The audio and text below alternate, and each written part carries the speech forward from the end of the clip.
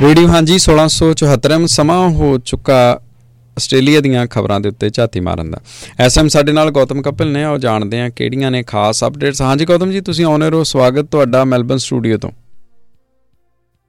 ਹਾਂਜੀ, ਬਹੁਤ ਧੰਨਵਾਦ ਸੰਜੋਤ ਜੀ, ਔਰ ਸਾਰੇ ਸਰੋਤਿਆਂ ਨੂੰ ਪਿਆਰ ਭਰੀ ਸਤਿ ਸ਼੍ਰੀ ਅਕਾਲ। ਔਰ ਆਓ ਆਸਟ੍ਰੇਲੀਆ ਖਬਰਾਂ ਦੀ ਸ਼ੁਰੂਆਤ ਸਭ ਤੋਂ ਪਹਿਲਾਂ ਕੱਲ ਦੇ ਦਿਨ ਜਿਹੜੀ ਇੱਕ ਖਬਰ ਤੁਹਾਡੇ ਨਾਲ ਸਾਂਝੀ ਕੀਤੀ ਸੀ ਤੇ ਕਿਹਾ ਸੀ ਕਿ ਇਸ ਦਾ ਸੇਕ ਹੁਣ ਰਹਿ ਕੇ ਆਉਂਦਾ ਰਹੇਗਾ। ਉਸੇ ਖਬਰ ਦਾ ਇੱਕ ਫੋਲੋ ਅਪ ਜੁੜਿਆ ਹੋਰ ਸਾਹਮਣੇ ਆਉਂਦਾ ਹੈ। ਕੱਲ ਦੇ ਦਿਨ ਕੁਝ ਸੀਕ੍ਰੇਟ ਦਸਤਾਵੇਜ਼, ਜਿਨ੍ਹਾਂ ਨੂੰ ਜੌਨ ਹੋਵਰਡ ਦੀ ਆਸਟ੍ਰੇਲੀਆ ਦੇ ਵਿੱਚ ਜਦੋਂ ਪ੍ਰਧਾਨ ਮੰਤਰੀ ਸੀ ਸਰਕਾਰ ਸੀ 2003 ਦੇ ਵਿੱਚ, ਤੇ ਉਹਨਾਂ ਨੇ ਅਮਰੀਕਾ ਤੇ ਬਰਤਾਨੀਆ ਦੇ ਨਾਲ ਰਲ ਕੇ ਇਰਾਕ ਦੇ ਵਿੱਚ ਹਮਲੇ ਕਰਨ ਦੀ ਯੋਜਨਾ ਬਣਾਈ ਸੀ, ਉਸ ਦੇ ਨਾਲ ਜੁੜੀ ਰਿਪੋਰਟ ਦੇ ਕੁਝ, ਉਸ ਕੈਬਨਿਟ ਦੇ ਪੇਪਰਸ ਦੇ ਕੁਝ ਹੋਰ ਲਿੰਕ ਸਾਹਮਣੇ ਆਏ ਨੇ, ਜਿਸ ਦੇ ਵਿੱਚ ਹੁਣ ਇਹ ਵੀ ਪਤਾ ਚੱਲਿਆ ਹੈ ਕਿ ਉਸ ਵਕਤ ਸਰਕਾਰ ਨੇ ਇਹ ਵੀ ਸੋਚਿਆ ਸੀ ਕਿ ਜਿਹੜੇ ਰੈਫਿਊਜੀ ਨੇ ਆਸਟ੍ਰੇਲੀਆ ਦੇ ਵਿੱਚ ਰਹਿ ਰਹੇ, ਉਹਨਾਂ ਨੂੰ ਜਿਵੇਂ ਤਿਵੇਂ ਕਰਕੇ ਇਰਾਕ ਦੇ ਵਿੱਚ ਵਾਪਸ ਭੇਜ ਦਿੱਤਾ ਜਾਵੇ, ਚਾਹੇ ਉਹ ਵੋਲੰਟਰੀ ਚਾਹੇ ਇਨਵੋਲੰਟਰੀ।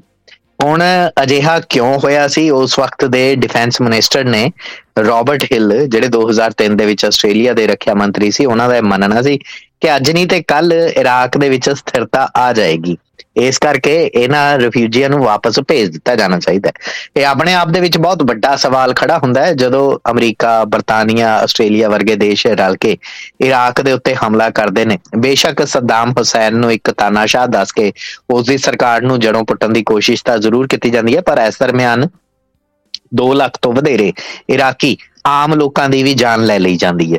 ਅਜਿਹੇ ਦੇ ਵਿੱਚ ਕੀ ਉਹ ਇਰਾਕ ਹੁਣ ਵੀ ਆਪਣੇ ਪੈਰਾਂ ਸਿਰ ਖੜਾ ਹੋ ਸਕਿਆ ਜਾਂ ਨਹੀਂ, ਇਹ ਉਸ ਵਕਤ ਦੀਆਂ ਸਰਕਾਰਾਂ ਦੀ ਦੂਰਅੰਦੇਸ਼ੀ ਦਾ ਇੱਕ ਜਿੰਦਾ ਜਾਗਦਾ ਨਮੂਨਾ ਹੈ। ਅਜਿਹੇ ਦੇ ਵਿੱਚ ਇਰਾਕ ਦੇ ਨਾਲ ਜੁੜੇ ਹੋਰ ਬਹੁਤ ਸਾਰੇ ਇਨਸਾਈਡ ਪੇਪਰਸ ਜਿਹੜੇ ਨੇ, ਜਿਨ੍ਹਾਂ ਨੂੰ ਅੰਦਰੂਨ ਦਸਤਾਵੇਜ਼ ਕਿਹਾ ਜਾ ਰਿਹਾ, ਉਹ ਸਾਹਮਣੇ ਆ ਰਹੇ ਨੇ। ਉੱਥੇ ਹੀ ਨਿਊ ਸਾਊਥ ਵੇਲਜ਼ ਦੀ ਨਾਲ ਜੁੜੀਆਂ ਖਬਰਾਂ ਦੀ ਸਾਂਝ ਪਾਈਏ ਤਾਂ NSW ਦੇ ਵਿੱਚ ਪੁਲਿਸ ਨੇ $35 ਮਿਲੀਅਨ ਪਿਛਲੇ ਸਾਲ ਬਚਾਏ ਨੇ ਤਨਖਾਹਾਂ ਦੇ ਵਿੱਚੋਂ। ਹੁਣ ਤੁਸੀਂ ਇਹ ਸੋਚੋਗੇ ਕਿ ਕਿਸ ਤਰੀਕੇ ਦੇ ਨਾਲ ਬਚਾਏ ਨੇ, ਤਾਂ ਤੁਹਾਨੂੰ ਦੱਸਦੇ ਹਾਂ ਕਿ NSW ਦੇ ਵਿੱਚ ਇਹ ਪੈਸੇ ਇਸ ਕਰਕੇ ਬਚਾਏ ਨੇ, ਇਹ ਰਕਮ ਇਸ ਕਰਕੇ ਬਚੀ ਹੈ ਕਿਉਂਕਿ NSW ਪੁਲਿਸ ਫੋਰਸ ਦੇ ਵਿੱਚ ਪਿਛਲੇ ਸਾਲ ਉਸ ਤੋਂ ਪਹਿਲਾਂ ਦੇ ਕਈਆਂ ਸਾਲਾਂ ਦੇ ਨਾਲੋਂ, ਜਾਂ ਇੰਜ ਕਹਿ ਲਓ ਕਿ ਪਿਛਲੇ ਇੱਕ ਦਹਾਕੇ ਦੇ ਵਿੱਚ ਸਭ ਤੋਂ ਵੱਧ ਡ੍ਰੌਪ ਰੇਟ ਦੇਖਣ ਨੂੰ ਮਿਲੀ ਹੈ। ਯਾਨੀ ਕਿ ਪੁਲਿਸ ਦੀ ਨੌਕਰੀ ਛੱਡ ਕੇ ਜਾਣ ਵਾਲੇ ਨੇ ਜਿਹੜੇ, ਉਹਨਾਂ ਦੀ ਗਿਣਤੀ ਪਿਛਲੇ ਸਾਲ ਦੇ ਵਿੱਚ NSW ਦੇ ਅੰਦਰ ਵਧੀ ਹੈ। ਜਿਨ੍ਹਾਂ ਨੇ ਨੌਕਰੀ ਛੱਡੀ ਹੈ ਉਹਨਾਂ ਨੂੰ ਤਨਖਾਹਾਂ ਨਹੀਂ ਗਈਆਂ। ਜਦੋਂ ਤਨਖਾਹਾਂ ਨਹੀਂ ਗਈਆਂ ਪਰ ਪੁਲਿਸ ਦਾ ਇੱਕ ਭੱਤਾ ਜਾਂ ਇੱਕ ਖਰਚਾ ਜਿਹੜਾ ਉਹਨਾਂ ਨੇ ਮਿਥਿਆ ਹੋਇਆ ਸੀ, ਉਸ ਖਰਚੇ ਦੇ ਵਿੱਚ ਇੰਨੀ ਬਚਤ ਹੋਈ ਦੱਸੀ ਗਈ ਹੈ। ਇਹ ਦੱਸ ਦਈਏ ਕਿ NSW ਦੇ ਵਿੱਚ 2019 ਵਰੇ ਦੇ ਅੰਦਰ 648 ਪੁਲਿਸ ਕਰਮੀਆਂ ਨੇ ਨੌਕਰੀ ਛੱਡੀ ਸੀ ਤੇ 2023 ਦੇ ਵਿੱਚ 1381 ਪੁਲਿਸ ਕਰਮੀਆਂ ਨੇ ਨੌਕਰੀ ਛੱਡੀ, ਯਾਨੀ ਲਗਭਗ ਦੁੱਗਣੇ ਜਾਂ ਉਸ ਤੋਂ ਵੀ ਜ਼ਿਆਦਾ। ਹਾਲਾਂਕਿ ਜਾਣ ਵਾਲਿਆਂ ਨਾਲੋਂ ਆਉਣ ਵਾਲਿਆਂ ਦੀ ਗਿਣਤੀ ਘੱਟ ਹੀ ਰਹੀ ਹੈ। ਜੇ 1381 ਨੇ ਪੁਲਿਸ ਦੀ ਨੌਕਰੀ NSW 'ਚ ਛੱਡੀ ਤੇ 968 ਭਰਤੀਆਂ ਹੀ ਹੋ ਸਕੀਆਂ ਨੇ। ਇੱਥੇ ਇਹ ਵੀ ਦੇਖਣ ਨੂੰ ਮਿਲ ਰਿਹਾ ਹੈ ਕਿ NSW ਦੇ ਵਿੱਚ ਪੁਲਿਸ ਫੋਰਸ ਛੱਡਣ ਦਾ ਰੁਝਾਨ ਲਗਾਤਾਰ ਵੱਧ ਰਿਹਾ ਹੈ। ਪੁਲਿਸ ਅਫਸਰਾਂ ਦੀ ਰਿਟਾਇਰਮੈਂਟ ਸਕੀਮ ਦੇ ਉੱਤੇ ਸਵਾਲ ਖੜੇ ਹੋ ਰਹੇ ਨੇ, ਪੁਲਿਸ ਅਫਸਰਾਂ ਦੀ ਕਾਰਗੁਜ਼ਾਰੀ ਦੇ ਉੱਤੇ ਸਵਾਲ ਖੜੇ ਹੋ ਰਹੇ ਨੇ। ਅਜਿਹੇ ਦੇ ਵਿੱਚ ਸਿਰਫ $35 ਮਿਲੀਅਨ ਤਾਂ ਇੰਨਾ ਹੋ ਗਿਆ ਕਿ 1140 ਪੁਲਿਸ ਕਰਮੀਆਂ ਨੂੰ ਮਹੀਨੇ ਦੀ ਤਨਖਾਹ ਦਿੱਤੀ ਜਾ ਸਕਦੀ ਸੀ। ਔਰ 2022-23 ਦੀਆਂ ਸੈਲਰੀਜ਼ ਤੋਂ ਇਲਾਵਾ ਜਿਹੜੇ ਵੇਜਿਸ ਨੇ, ਜਿਹੜੀਆਂ ਐਨੂਅਲ ਲੀਵਸ ਨੇ 2% ਹੋਰ ਉਸ ਦੇ ਵਿੱਚ ਜੋੜ ਲਿਆ ਜਾਵੇ, ਜਾਂ ਪੁਲਿਸ ਦੀਆਂ ਇੰਸ਼ੋਰੈਂਸ ਜਾਂ ਹੋਰ ਖਰਚੇ ਜਿਹੜੇ ਨੇ, ਪੁਲਿਸ ਐਸੋਸੀਏਸ਼ਨਾਂ ਦਾ ਕਹਿਣਾ ਹੈ ਕਿ ਕੁੱਲ ਮਿਲਾ ਕੇ $280 ਮਿਲੀਅਨ ਬਣ ਰਹੇ ਹੋਣਗੇ, ਜਿਹੜੇ ਪੁਲਿਸ ਕਰਮਚਾਰੀਆਂ ਨੂੰ ਦਿੱਤੇ ਜਾਣੇ ਚਾਹੀਦੇ ਸੀ, ਪਰ ਕਿਉਂਕਿ ਉਹ ਨੌਕਰੀ ਦੇ ਵਿੱਚ ਨਹੀਂ ਨੇ ਇਸ ਕਰਕੇ ਨਹੀਂ ਦਿੱਤੇ ਗਏ। ਪਰ ਇਹੀ ਜੇ $280 ਮਿਲੀਅਨ ਬਚੇ ਹੈ, ਜੇ ਸਰਕਾਰ ਜਾਂ ਸੂਬਾਈ ਪੁਲਿਸ ਇਹ ਚਾਹੁੰਦੀ ਤਾਂ ਉਹਨਾਂ ਪੁਲਿਸ ਕਰਮੀਆਂ ਨੂੰ ਦਿੱਤੇ ਜਾ ਸਕਦੇ ਸੀ ਜਿਹੜੇ ਵਧੀਆ ਕਾਰਗੁਜ਼ਾਰੀ ਕਰ ਰਹੇ ਸੀ, ਤਾਂ ਜੋ ਹੋਰ ਪੁਲਿਸ ਕਰਮੀਆਂ ਨੂੰ ਉਤਸ਼ਾਹਿਤ ਕੀਤਾ ਜਾ ਸਕੇ, ਤਾਂ ਜੋ ਵੱਧ ਤੋਂ ਵੱਧ ਲੋਕਾਂ ਨੂੰ ਇਹ ਦਿਖਾਇਆ ਜਾ ਸਕੇ ਕਿ ਪੁਲਿਸ ਦੀ ਭਲਾਈ ਦੇ ਉੱਤੇ ਕਿੰਨੇ ਪੈਸੇ ਖਰਚੇ ਜਾਂਦੇ ਨੇ, ਤੇ ਵੱਧ ਤੋਂ ਵੱਧ ਜਿਹੜੇ ਪੁਲਿਸ ਕਰਮਚਾਰੀਆਂ ਦੇ ਨੌਕਰੀਆਂ ਦੇ ਲਈ ਹੋਰ ਨਵੇਂ ਨੌਜਵਾਨ ਜਿਹੜੇ ਨੇ ਉਹ ਆਕਰਸ਼ਿਤ ਕੀਤੇ ਜਾ ਸਕਣ। ਨਿਊ ਸਾਊਥ ਵੇਲਜ਼ ਦੇ ਪੁਲਿਸ ਮਿਨਿਸਟਰ ਯੈਸਮੀਨ ਕੈਥਲੀ ਨੇ ਇਹ ਗੱਲ ਕਹੀ ਹੈ ਕਿ ਉਹ ਇਸ ਗੱਲ ਦੇ ਉੱਤੇ, ਯੋਜਨਾ ਦੇ ਉੱਤੇ ਵਿਚਾਰ ਕਰ ਰਹੇ ਨੇ ਕਿ ਪੁਲਿਸ ਦੀਆਂ ਭਰਤੀਆਂ ਨੂੰ ਕਿਸ ਤਰੀਕੇ ਦੇ ਨਾਲ ਪ੍ਰਭਾਵੀ ਬਣਾਇਆ ਜਾ ਸਕੇ। 16 ਹਫ਼ਤਿਆਂ ਦੀ ਟ੍ਰੇਨਿੰਗ ਗੋਲਬਨ ਪੁਲਿਸ ਅਕੈਡਮੀ ਦੇ ਵਿੱਚ ਪਹਿਲਾਂ ਹੋਈ ਸੀ, ਉਸ ਦੇ ਲਈ $30,000 ਤੋਂ ਵੀ ਵੱਧ ਦਾ ਜਿਹੜਾ ਪੈਕੇਜ ਸੀਗਾ ਉਹ ਰਿਕਰੂਟਰਸ ਨੂੰ ਦਿੱਤਾ ਸੀ। ਇੱਥੇ ਇਹ ਵੀ ਗੱਲ ਦੱਸਣੀ ਬਣਦੀ ਹੈ ਕਿ ਪੁਲਿਸ ਦੇ ਉੱਤੇ ਆਮ ਲੋਕਾਂ ਦਾ ਭਰੋਸਾ ਵੀ ਟੁੱਟ ਰਿਹਾ ਹੈ। 2018 ਦੇ ਵਿੱਚ 87% ਲੋਕਾਂ ਨੇ NSW ਦੇ ਜਿਹੜੇ ਵਸਨੀਕ ਸੀ ਨਿਊ ਸਾਊਥ ਵੇਲਜ਼ ਦੀ ਪੁਲਿਸ ਦੇ ਵਿੱਚ ਭਰੋਸਾ ਜਤਾਇਆ ਸੀ। ਪਿਛਲੇ ਸਾਲ ਉਹ ਭਰੋਸਾ 7% ਘਟਿਆ, ਯਾਨੀ 80% ਰਹਿ ਗਿਆ। ਔਰ ਇਹ ਵੀ ਦੇਖਣ ਨੂੰ ਮਿਲ ਰਿਹਾ ਹੈ ਕਿ ਪੁਲਿਸ ਦਾ ਰਿਸਪੌਂਸ ਟਾਈਮ ਵੀ ਘਟ ਰਿਹਾ ਹੈ। ਇਹਨੂੰ ਚਾਹੇ ਸਮਝ ਲਵੋ ਕਿ ਪੁਲਿਸ ਦੀ ਨਫਰੀ ਘਟੀ ਹੈ, ਇਸ ਕਰਕੇ ਰਿਸਪੌਂਸ ਟਾਈਮ ਵੀ ਘਟਿਆ। ਪਹਿਲਾਂ ਜਿੱਥੇ 2018 ਦੇ ਵਿੱਚ 77.3% ਰਿਸਪੌਂਸ ਰੇਟ ਸੀ ਆਪਣੇ ਟਾਰਗੇਟਸ ਤੇ ਪਹੁੰਚਣ ਦਾ ਪੁਲਿਸ ਦਾ, ਉਹ 73.9% ਰਹਿ ਗਿਆ। ਅਜੇ ਇਹਦੇ ਵਿੱਚ ਐਸਾ ਨਹੀਂ ਹੈ ਕਿ ਅਪਰਾਧ ਵੀ ਘਟੇ ਹੋਏ ਹੋਣਗੇ। ਜਿੱਥੇ 2019-20 ਦੇ ਵਰੇ ਦੇ ਦਰਮਿਆਨ ਪੁਲਿਸ ਨੇ 75,063 ਅਪਰਾਧਕ ਮਾਮਲੇ ਜਾਂ ਦੋਸ਼ ਆਇਦ ਕੀਤੇ ਸੀ, ਉੱਥੇ ਪਿਛਲੇ ਸਾਲ 80,874 ਦੋਸ਼ ਆਇਦ ਕੀਤੇ ਗਏ ਨੇ। ਯਾਨੀ ਕਿ ਜ਼ਾਹਿਰ ਜੀ ਗੱਲ ਹੈ ਕਿ ਅਪਰਾਧ ਵਧੇ ਨੇ, ਪਰ ਲੋਕਾਂ 'ਚ ਪੁਲਿਸ ਦਾ ਭਰੋਸਾ ਘਟਿਆ ਵੀ ਇਸ ਕਰਕੇ ਹੋ ਸਕਦਾ ਹੈ ਕਿਉਂਕਿ ਇਹਨਾਂ ਦਾ ਰਿਸਪੌਂਸ ਟਾਈਮ ਘਟਿਆ।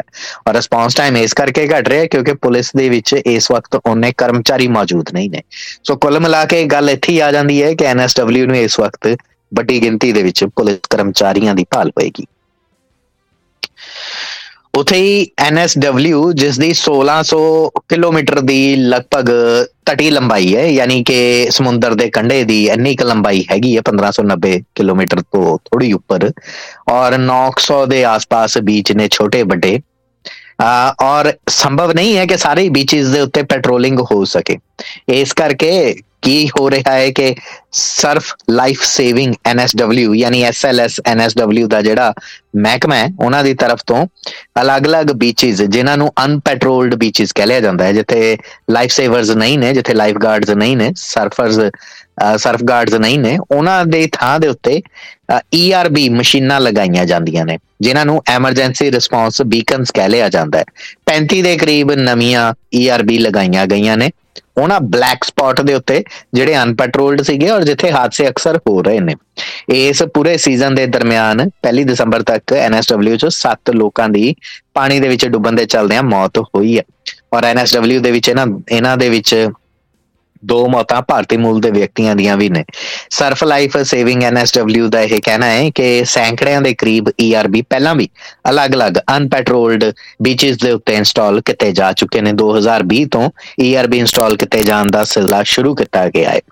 ERB ਇੱਕ ਐਸੀ ਮਸ਼ੀਨ ਹੈ ਜਿਸ ਦੇ ਨਾਲ ਜਿਵੇਂ ਹੀ ਕੋਈ ਵਿਅਕਤੀ ਜੇ ਡੁੱਬ ਰਿਹਾ ਹੁੰਦਾ ਹੈ ਤਾਂ ਉਸਦਾ ਕੋਈ ਸਾਥੀ ਉਸ ਮਸ਼ੀਨ ਦੇ ਉੱਤੇ ਆਂਦਾ ਹੈ ਤੇ ERB ਦੇ ਉੱਤੇ ਲੱਗਿਆ ਬਟਨ ਪ੍ਰੈਸ ਕਰ ਦਿੰਦਾ ਹੈ, ਤਾਂ ਫਿਰ SLS NSW ਦੇ ਯਾਨੀ ਸਰਫ ਲਾਈਫ ਸੇਵਿੰਗ ਦੇ ਜਿੰਨੇ ਵੀ ਸਟੇਟ ਆਪਰੇਸ਼ਨ ਦੇ ਸੈਂਟਰਸ ਨੇ ਉਹਨਾਂ ਨੂੰ ਇਹ ਮੈਸੇਜ, ਕਿਉਂਕਿ ਇਹ ਜੀਓ ਲੋਕੇਸ਼ਨ ਡੇਟਾ ਪਿਕ ਕਰਦਾ ਹੈ, ਤਾਂ ਉੱਥੋਂ ਤੁਰੰਤ ਮੈਸੇਜ ਉਹਨਾਂ ਨੂੰ ਪਹੁੰਚ ਜਾਂਦਾ ਹੈ ਤੇ ਫਿਰ ਨੇੜੇ ਦੇ ਜਿਹੜੇ ਵੀ ਪੈਟਰੋਲਿੰਗ ਵਾਲੇ ਬੀਚਿਸ ਨੇ ਉੱਥੋਂ ਸਰਫ ਲਾਈਫ ਗਾਰਡਸ ਜਿਹੜੇ ਨੇ ਉਹ ਇੱਧਰ ਨੂੰ ਭੇਜੇ ਜਾਂਦੇ ਨੇ।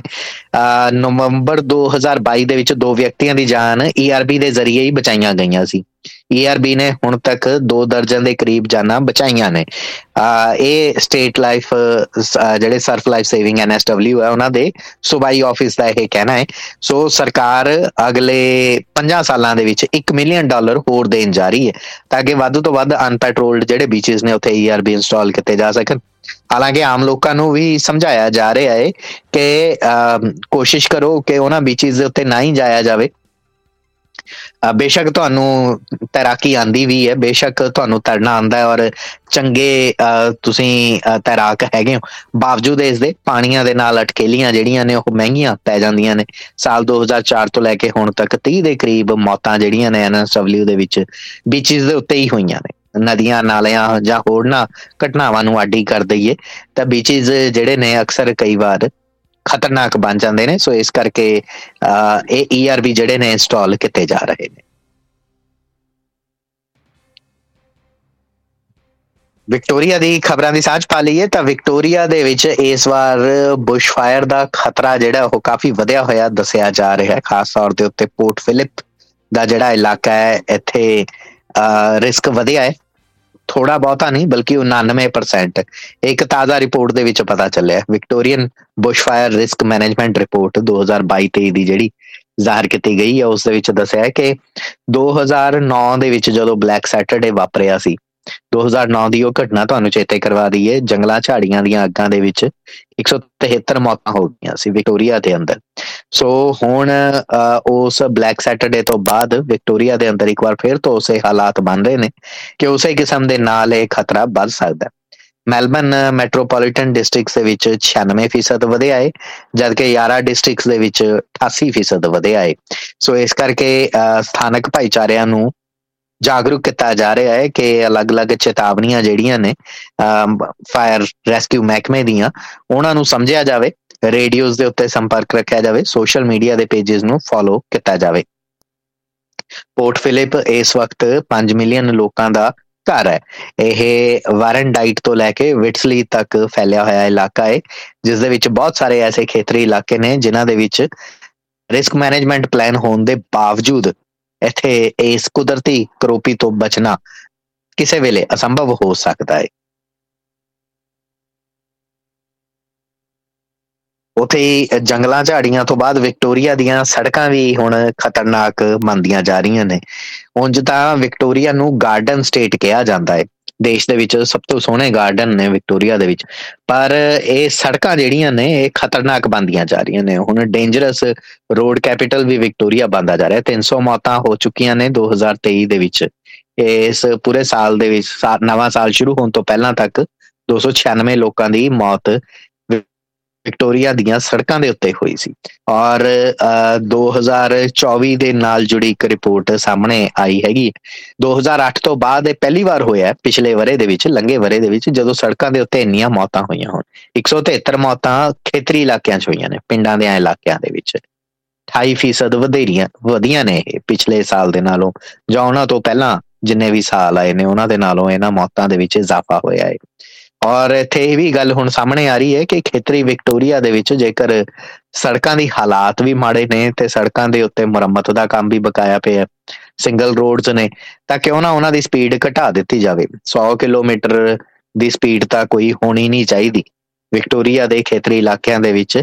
ਸੋ ਇਹ ਕਹਿਣਾ ਹੈ ਫਾਰਮਰ ਜਿਹੜੇ ਸਾਬਕਾ ਵਿਕ ਰੋਡ ਦੇ ਜਿਹੜੇ ਚੀਫ ਐਗਜ਼ੀਕਿਊਟਿਵ ਨੇ ਡੇਵਿਡ ਐਂਡਰਸਨ ਦਾ, ਉਹਨਾਂ ਨੇ ਅੱਜ ਸਵੇਰ ਵੇਲੇ ਇੱਕ ਪ੍ਰਾਈਵੇਟ ਰੇਡੀਓ ਚੈਨਲ ਦੇ ਨਾਲ ਗੱਲਬਾਤ ਕਰਦਿਆਂ ਇਹ ਗੱਲ ਕਹੀ ਕਿ ਇਹ ਜ਼ਾਹਰ ਜੀ ਗੱਲ ਹੈ ਕਿ ਪਹਿਲਾਂ ਵਿਕਟੋਰੀਆ ਸਰਕਾਰ ਦਾ ਇਹ ਕਹਿਣਾ ਸੀ ਕਿ ਉਹ ਖੇਤਰੀ ਇਲਾਕਿਆਂ ਦੇ ਵਿੱਚ ਸੜਕਾਂ ਦੇ ਉੱਤੇ ਖਰਚਾ ਕਰਨਾ ਚਾਹੁੰਦੇ ਨੇ। ਉਂਝ ਤੁਹਾਨੂੰ ਚੇਤੇ ਕਰਵਾ ਦਈਏ ਕਿ ਪਿਛਲੇ ਡੈਨੀਅਲ ਐਂਡਰਿਊਜ਼ ਦੀ ਪ੍ਰੀਮੀਅਰ ਦੀ ਜਿਹੜੀ ਸਰਕਾਰ ਸੀ, ਉਸ ਵੇਲੇ ਡੈਨੀਅਲ ਐਂਡਰਿਊਜ਼ ਦਾ ਇਹ ਮੰਨਣਾ ਸੀ ਕਿ ਕਾਮਨਵੈਲਥ ਖੇਡਾਂ ਨੂੰ ਖੇਤਰੀ ਇਲਾਕਿਆਂ ਦੇ ਵਿੱਚ ਨਾ ਕਰਵਾ ਕੇ ਉਹ ਉਸੇ ਪੈਸੇ ਨੂੰ ਪਿੰਡਾਂ ਦੀਆਂ ਸੜਕਾਂ ਦੀ ਮੁਰੰਮਤ, ਉਹਨਾਂ ਨੂੰ ਚੌੜਾ ਕਰਨ, ਉਹਨਾਂ ਦੇ ਰੱਖ ਰਖਾਅ ਦੇ ਉੱਤੇ ਖਰਚਣਾ ਚਾਹੁੰਦੇ ਨੇ। ਪਰ ਉਸ ਰਕਮ ਦਾ ਤਾਂ ਬਹੁਤ ਦੂਰ ਦੀ ਗੱਲ ਫਿਲਹਾਲ ਜੈਸਿੰਟਾ ਐਲਨ ਦੀ ਜਿਹੜੇ ਪ੍ਰੀਮੀਅਰ ਨੇ ਉਹਨਾਂ ਦੀ ਸਰਕਾਰ ਦੀ ਤਰਫ ਤੋਂ ਨਵੇਂ ਐਲਾਨ ਵੀ ਨਹੀਂ ਕੀਤੇ ਜਾ ਰਹੇ। ਉਂਝ ਇੱਕ ਡਿਫਾਲਟ ਲਿਮਿਟ ਜ਼ਰੂਰ ਬਣੀ ਹੋਈ ਹੈ ਵਿਕਟੋਰੀਆ ਦੇ ਵਿੱਚ ਕਿ 100 ਕਿਲੋਮੀਟਰ ਪ੍ਰਤੀ ਘੰਟੇ ਦੀ ਰਫ਼ਤਾਰ ਹੋਵੇ। 1974 ਦੇ ਵਿੱਚ ਇਹ ਲਿਮਿਟ ਜਿਹੜੀ ਹੈ ਹੈਮਰ ਸਰਕਾਰ ਦੀ ਤਰਫ ਤੋਂ ਵਿਕਟੋਰੀਆ ਦੇ ਵਿੱਚ ਲਾਗੂ ਕੀਤੀ ਗਈ ਸੀ। ਹੁਣ ਇਹ ਜਿਹੜਾ ਡਿਫਾਲਟ ਸਟੈਂਡਰਡ ਹੈ ਇਸ ਨੂੰ ਬਦਲ ਦਿੱਤਾ ਜਾਣਾ ਚਾਹੀਦਾ ਹੈ। ਨਾਰਦਰਨ ਟੈਰੀਟਰੀ ਦੇ ਵਿੱਚ 110 ਕਿਲੋਮੀਟਰ ਪ੍ਰਤੀ ਘੰਟੇ ਦੀ ਰਫ਼ਤਾਰ ਦੀ ਇੱਕ ਡਿਫਾਲਟ ਸੈਟਿੰਗ ਬਣੀ ਹੋਈ ਹੈ। ਨਾਰਦਰਨ ਟੈਰੀਟਰੀ ਤੇ ਵਿਕਟੋਰੀਆ ਦੋ ਹੀ ਐਸੇ ਸੂਬੇ ਬਚਦੇ ਨੇ ਜਿਹੜੇ ਨੇ ਉਸ ਸਮਿਆਂ ਤੋਂ ਬਾਅਦ 70ਵਿਆਂ ਦੇ ਦਹਾਕੇ ਤੋਂ ਬਾਅਦ ਕਦੇ ਇਹਨਾਂ ਨੂੰ ਰਿਵਾਈਵ ਹੀ ਨਹੀਂ ਕੀਤਾ, ਜਦੋਂ ਆਪਣੀਆਂ ਸੜਕਾਂ ਦੇ ਨਾਲ ਜੁੜੇ ਇਹਨਾਂ ਅਲੱਗ-ਅਲੱਗ ਪਹਿਲੂਆਂ ਦੇ ਉੱਤੇ ਕਦੇ ਗੌਰ ਹੀ ਨਹੀਂ ਕੀਤਾ। ਵਿਕਟੋਰੀਆ ਦੇ ਸੜਕੀ ਮੰਤਰੀ ਮੈਲੀਸਾ ਹੌਰਨ ਤੋਂ ਜਦੋਂ ਇਹ ਪੁੱਛਿਆ ਗਿਆ ਕਿ ਕੀ ਖੇਤਰੀ ਇਲਾਕਿਆਂ ਦੇ ਵਿੱਚ ਜਿਹੜੀ ਡਿਫਾਲਟ ਸੈਟਿੰਗ ਹੈ ਸੜਕਾਂ ਦੀ ਸਪੀਡ ਲਿਮਿਟ ਹੈ, ਉਹ ਇੱਕ ਕਾਰਨ ਹੈਗੀ ਹੈ ਮੋਟਰਿਸਟ ਦੇ ਲਈ, ਵਾਹਨ ਚਾਲਕਾਂ ਦੇ ਲਈ ਮੌਤ ਦਾ ਕਾਰਨ ਇੱਕ ਹੈਗੀ।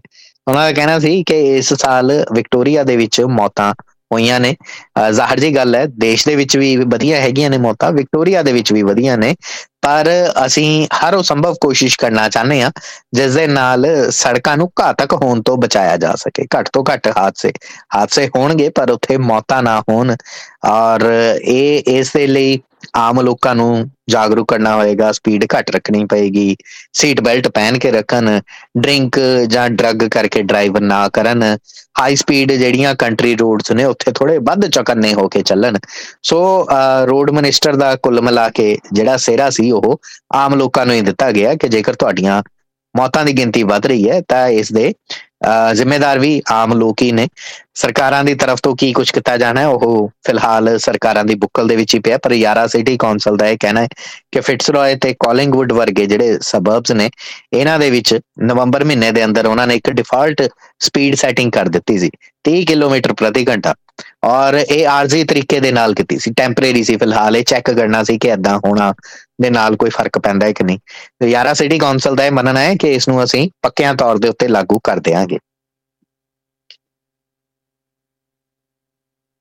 ਉੱਥੇ ਹੀ ਅਗਲੀਆਂ ਖਬਰਾਂ ਦੀ ਸਾਂਝ ਪਾਈਏ ਖੇਡ ਤੇ ਮਨੋਰੰਜਨ ਜਗਤ ਦੇ ਨਾਲ ਜੁੜੀਆਂ ਤਾਂ ਟੇਲਰ ਸਵਿਫਟ ਅਮਰੀਕੀ ਗਾਇਕਾ 5 ਕੰਸਰਟ ਹੋਣੇ ਨੇ ਆਸਟ੍ਰੇਲੀਆ ਦੇ ਵਿੱਚ, ਔਰ ਹੁਣੇ ਖਬਰ ਆ ਰਹੀ ਹੈ ਕਿ ਇਹਨਾਂ ਦੇ ਕੰਸਰਟ ਜਦੋਂ ਆਸਟ੍ਰੇਲੀਆ 'ਚ ਹੋਣਗੇ ਉਹਨਾਂ ਦੀਆਂ ਟਿਕਟਾਂ ਦਾ ਖਰਚਾ, ਆਮ ਲੋਕਾਂ ਦੇ ਦੁਆਰਾ ਇੱਕ ਥਾਂ ਤੋਂ ਦੂਸਰੀ ਥਾਂ ਤੱਕ ਘੁੰਮਣ ਫਿਰਨ ਦਾ ਖਰਚਾ, ਜਾਂ ਟੇਲਰ ਸਵਿਫਟ ਦੇ ਰਹਿਣ ਦੇ ਦਰਮਿਆਨ ਜਾਂ ਉਹਨਾਂ ਦੇ ਇਸ ਟੂਰ ਦੇ ਦਰਮਿਆਨ ਜਿਹੜੇ ਖਰਚੇ ਹੋ ਰਹੇ ਨੇ, ਇਹਨਾਂ ਸਾਰਿਆਂ ਨੂੰ ਆਪਸ ਦੇ ਵਿੱਚ ਖਰਚਿਆਂ ਤੇ ਮੁਨਾਫਿਆਂ ਨੂੰ ਜੋੜ ਦਿੱਤਾ ਜਾਵੇ ਤਾਂ ਇਹ ਕਿਸੇ ਮਾੜੀ ਧੀੜੀ ਕੰਟਰੀ ਦੀ GDP ਦੇ ਬਰਾਬਰ ਬਣਦਾ ਹੈ। ਇੱਥੇ ਟੇਲਰ ਸਵਿਫਟ ਜਿਹੜੀ ਕਿ ਇਸ ਵਕਤ 33 ਸਾਲ ਦੀ ਅਮਰੀਕੀ ਗਾਇਕ ਹੈ, ਐਰਾਜ਼ ਟੂਰ ਲੈ ਕੇ ਆ ਰਹੀ ਹੈ। 2 ਸ਼ੋਅ ਜਿਹੜੇ ਨੇ MCG ਦੇ ਵਿੱਚ ਹੋਣੇ ਨੇ ਮੈਲਬਨ ਦੇ ਅੰਦਰ 16 ਤੇ 17 ਫਰਵਰੀ ਨੂੰ, ਤੇ 3 ਸ਼ੋਅ ਹੋਣੇ ਨੇ ਐਕਰ ਸਟੇਡੀਅਮ ਸਿਡਨੀ ਦੇ ਵਿੱਚ 23, 24 ਤੇ 25 ਫਰਵਰੀ ਨੂੰ। ਅਜਿਹੇ ਦੇ ਵਿੱਚ ਇਹ ਪਤਾ ਚੱਲਦਾ, ਡੈਲੋਇਟ ਨਾਂ ਦੀ ਕੰਪਨੀ ਦੀ ਤਰਫ ਤੋਂ ਕੁਝ ਅੰਕੜੇ ਜਾਰੀ ਕੀਤੇ ਗਏ ਨੇ ਕਿ ਲਗਭਗ $220 ਮਿਲੀਅਨ ਆਸਟ੍ਰੇਲੀਅਨ ਇਕਨੋਮੀ ਦੇ ਵਿੱਚ ਦਾਖਲ ਹੋਣਗੇ। ਹੁਣ ਇਹ ਬਾਹਰੋਂ ਦਾਖਲ ਹੋਣਗੇ ਜਾਂ ਅੰਦਰੂਨ ਤੌਰ ਤੇ ਹੀ ਲੁਕੇ ਹੋਏ ਪੈਸੇ ਨੇ ਜਿਹੜੇ ਦਾਖਲ ਹੋਣਗੇ, ਪਰ ਟੇਲਰ ਸਵਿਫਟ ਦੇ ਫੈਨਸ ਇਸ ਵਕਤ ਹੱਦੋਂ ਵੱਧ ਉਤਸ਼ਾਹਤ ਦਿਖਾਈ ਦੇ ਰਹੇ ਨੇ। $126 ਮਿਲੀਅਨ ਤਾਂ ਟਿਕਟਾਂ ਦੇ ਉੱਤੇ ਖਰਚੇ ਕੀਤੇ ਜਾ ਚੁੱਕੇ ਨੇ। ਲਗਭਗ 5 ਤੋਂ 7.5 ਮਿਲੀਅਨ ਜਿਹੜੇ ਨੇ ਉਹ ਇਹਨਾਂ 2 ਸ਼ਹਿਰਾਂ ਦੇ ਵਿੱਚ, ਜਿਹੜੇ ਦੂਸਰਿਆਂ ਸ਼ਹਿਰਾਂ ਤੋਂ ਲੋਕ ਆਣਗੇ ਜਾਂ ਦੇਸ਼ਾਂ ਤੋਂ ਵੀ ਲੋਕ ਆਣਗੇ, ਜਿਵੇਂ ਆਲੇ ਦੁਆਲੇ ਦੇ ਟਾਪੂ ਮੁਲਕਾਂ ਤੋਂ ਜਾਂ ਨਿਊਜ਼ੀਲੈਂਡ ਤੋਂ ਜਿਹੜੇ ਲੋਕ ਆਣਗੇ, ਉਹਨਾਂ ਨੇ ਵੀ ਇੱਥੇ ਖਰਚਣੇ ਹੈਗੇ ਨੇ। $660 ਮਿਲੀਅਨ 17 ਦਿਨਾਂ ਦੇ ਸਮੇਂ ਦੇ ਦਰਮਿਆਨ ਜਿਹੜੀ ਸਿਡਨੀ ਦੇ ਵਿੱਚ ਜਿਹੜੀ ਵਰਲਡ ਪ੍ਰਾਈਡ ਪਰੇਡ ਸੀ ਉਸ ਦੇ ਦਰਮਿਆਨ ਖਰਚੇ ਗਏ ਨੇ, ਔਰ $220 ਮਿਲੀਅਨ ਜਿਹੜਾ ਉਹ ਵਿਜ਼ਿਟਰਸ ਦਾ ਖਰਚਾ ਜਾਂ ਇੰਜ ਕਹਿ ਲਓ ਕਿ ਉਹਨਾਂ ਦੇ ਜ਼ਰੀਏ ਇਕਨੋਮੀ ਦੇ ਵਿੱਚ ਐਂਟਰ ਹੋ ਰਹੇ ਨੇ, ਜਿਨ੍ਹਾਂ ਨੇ ਹਵਾਈ ਟਿਕਟਾਂ ਲੈਣੀਆਂ ਨੇ, ਹੋਟਲਸ ਦੀਆਂ ਬੁਕਿੰਗ ਕਰਨੀਆਂ ਨੇ। ਇੱਥੋਂ ਤੱਕ ਕਿ ਇੱਕ ਖਬਰ ਇਹ ਵੀ ਸਾਹਮਣੇ ਆਈ ਸੀ ਕਿ ਉਹਨਾਂ ਦਿਨਾਂ ਦੇ ਵਿੱਚ ਮੈਲਬਨ ਦੇ ਹੋਟਲਾਂ ਦੇ ਵਿੱਚ ਜਿਹੜੀ ਬੁਕਿੰਗ ਫੀਸ ਹੈ ਉਹ 270% ਵੱਧ ਗਈ ਹੈ। ਕਮਰੇ ਇੰਨੇ ਜ਼ਿਆਦਾ ਭਰ ਚੁੱਕੇ ਨੇ ਉਹਨਾਂ 2 ਦਿਨਾਂ ਦੇ ਦਰਮਿਆਨ, ਜਿਨ੍ਹਾਂ ਦਿਨਾਂ ਦੇ ਵਿੱਚ ਟੇਲਰ ਸਵਿਫਟ ਦਾ ਸ਼ੋਅ ਮੈਲਬਨ ਦੇ ਵਿੱਚ ਹੋਣਾ ਹੈ। ਔਰ $220 ਮਿਲੀਅਨ ਆਪਣੇ ਆਪ ਦੇ ਵਿੱਚ ਇੱਕ ਛੋਟੀ ਰਕਮ ਨਹੀਂ ਹੁੰਦੀ।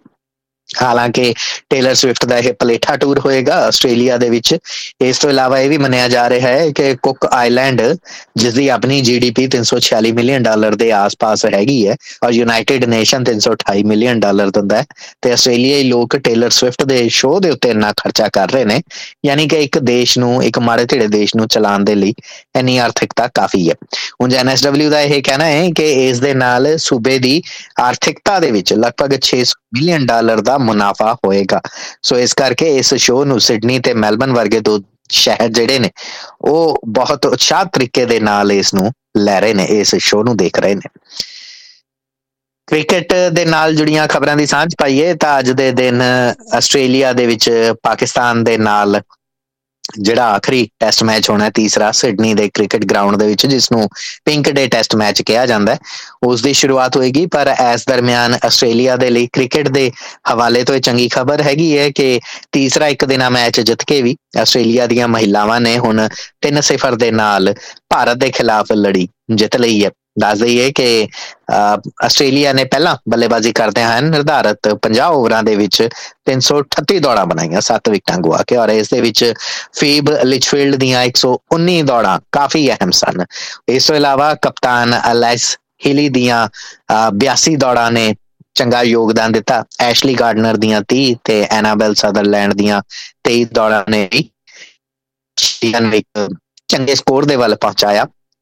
ਭਾਰਤ ਦੀ ਕੋਈ ਵੀ ਮਹਿਲਾ ਗੇਂਦਬਾਜ਼ ਜਿਹੜੀ ਹੈ ਉਹ ਕੁਝ ਖਾਸ ਕਮਾਲ ਨਹੀਂ ਕਰ ਸਕੀ। ਦੀਪਕ ਸ਼ਰਮਾ ਨੇ 10 ਓਵਰ 'ਚ 53 ਦੌੜਾਂ ਦੇ ਕੇ 1 ਵਿਕਟ ਜ਼ਰੂਰ ਹਾਸਲ ਕੀਤੀ, ਔਰ ਸ਼੍ਰੀਕਾਂਤਾ ਪਾਟਿਲ ਨੇ 10 ਓਵਰ 'ਚ 57 ਦੌੜਾਂ ਦੇ ਕੇ 3 ਵਿਕਟਾਂ ਹਾਸਲ ਕੀਤੀਆਂ। ਸੋ ਇਹ ਥੋੜਾ ਜਿਹਾ ਇਕੋਨਮੀ ਵਾਈਜ਼ ਗੇਂਦਬਾਜ਼ ਚੰਗੀ ਸਾਬਤ ਹੋਈਆਂ, ਪਰ ਭਾਰਤ ਦੀ ਬੱਲੇਬਾਜ਼ੀ ਦੀ ਤਰਫ ਤੋਂ ਨਿਰਾਸ਼ਾ ਹਾਸਲ ਹੋਈ। ਭਾਰਤ ਦੀ ਪੂਰੀ ਟੀਮ 148 ਦੌੜਾਂ ਦੇ ਕੁੱਲ ਸਕੋਰ ਦੇ ਉੱਤੇ 32 ਓਵਰਾਂ ਦੇ ਵਿੱਚ ਆਲ ਆਊਟ ਹੋ ਗਈ। ਭਾਰਤ ਤਰਫ ਤੋਂ ਸਭ ਤੋਂ ਵੱਧ ਸਕੋਰ 29 ਦਾ ਸਕੋਰ ਸੀ ਜੋ ਸਮ੍ਰਿਤੀ ਮੰਦਾਨਾ ਨੇ ਬਣਾਇਆ। ਉਹਨਾਂ ਤੋਂ ਇਲਾਵਾ ਜੈਮੀਮਾ ਰੋਡਰਿਕਸ ਦਾ 25, ਦੀਪਤੀ ਸ਼ਰਮਾ ਦਾ ਨਾਬਾਦ ਰਹਿੰਦਿਆਂ ਹੋਇਆਂ 25 ਦੌੜਾਂ ਦਾ ਦੂਸਰੇ ਦੋ ਵੱਡੇ ਸਕੋਰ ਦੱਸੇ ਜਾ ਸਕਦੇ ਨੇ। ਕਪਤਾਨ ਹਰਮਨਪ੍ਰੀਤ ਵੀ ਇਸ ਮੈਚ ਦੇ ਵਿੱਚ ਵੀ ਨਿਰਾਸ਼ ਕੀਤਾ, 3 ਦੇ ਨਿੱਜੀ ਸਕੋਰ ਦੇ ਉੱਤੇ ਉਹ ਆਊਟ ਹੋ ਗਏ। ਆਸਟ੍ਰੇਲੀਆ ਦੀ ਤਰਫ ਬਹੁਤ ਸ਼ਾਨਦਾਰ ਗੇਂਦਬਾਜ਼ੀ ਕੀਤੀ ਗਈ, ਲਗਭਗ ਸਾਰੀਆਂ ਹੀ ਗੇਂਦਬਾਜ਼ਾਂ ਨੇ ਆਪਣਾ ਪ੍ਰਦਰਸ਼ਨ ਦਿੱਤਾ। ਜਾਰਜੀਆ ਵਾਰਮ ਨੇ 3 ਵਿਕਟਾਂ ਹਾਸਲ ਕੀਤੀਆਂ, ਜਦਕਿ ਐਲਾਨਾ ਕਿੰਗ, ਐਨਾਬੈਲ ਸਦਰਲੈਂਡ ਤੇ ਮੀਗਨ ਸ਼ਿਕੁਟ ਨੇ 2-2 ਵਿਕਟਾਂ ਹਾਸਲ ਕੀਤੀਆਂ। ਉਧਰ ਆਸਟ੍ਰੇਲੀਅਨ ਓਪਨ ਦਾ ਆਗਾਜ਼ ਹੋਣ ਜਾ ਰਿਹਾ ਹੈ। ਸੋ ਟੈਨਿਸ ਦਾ ਮਾਹੌਲ ਬਣ ਚੁੱਕਿਆ ਮੈਲਬਨ ਦੇ ਵਿੱਚ, ਜਦੋਂ ਟੈਨਿਸ ਕੋਰਟ ਦੇ ਅੰਦਰ ਦੁਨੀਆ ਦੇ ਟੈਨਿਸ ਦੇ ਦਿੱਗਜ ਸਿਤਾਰੇ ਸਜਣਗੇ। ਇਸ ਤੋਂ ਪਹਿਲਾਂ ਇੱਕ ਚੰਗੀ ਖਬਰ ਰਾਫੇਲ ਨਡਾਲ ਦੇ ਨਾਲ ਜੁੜੀ ਹੋਈ ਸਾਹਮਣੇ ਆਈ, ਜਿਨ੍ਹਾਂ ਨੇ ਬ੍ਰਿਸਬੇਨ ਇੰਟਰਨੈਸ਼ਨਲ ਦੇ ਵਿੱਚ ਮੰਗਲਵਾਰ ਦੀ ਰਾਤ ਆਪਣੇ ਡੋਮਿਨਿਕ ਥੀਮ ਨੂੰ 7-5, 6-1 ਦੇ ਨਾਲ ਹਰਾ ਕੇ ਵਾਪਸ ਕੀਤੀ।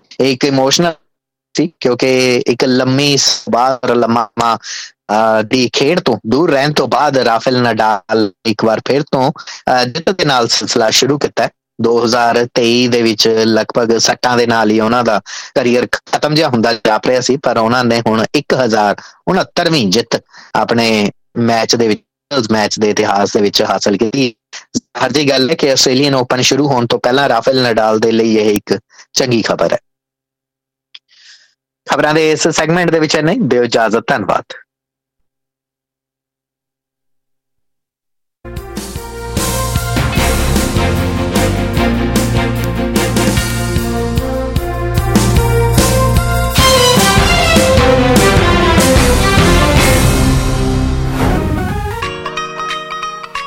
ਹਾਂਜੀ ਰੇਡੀਓ।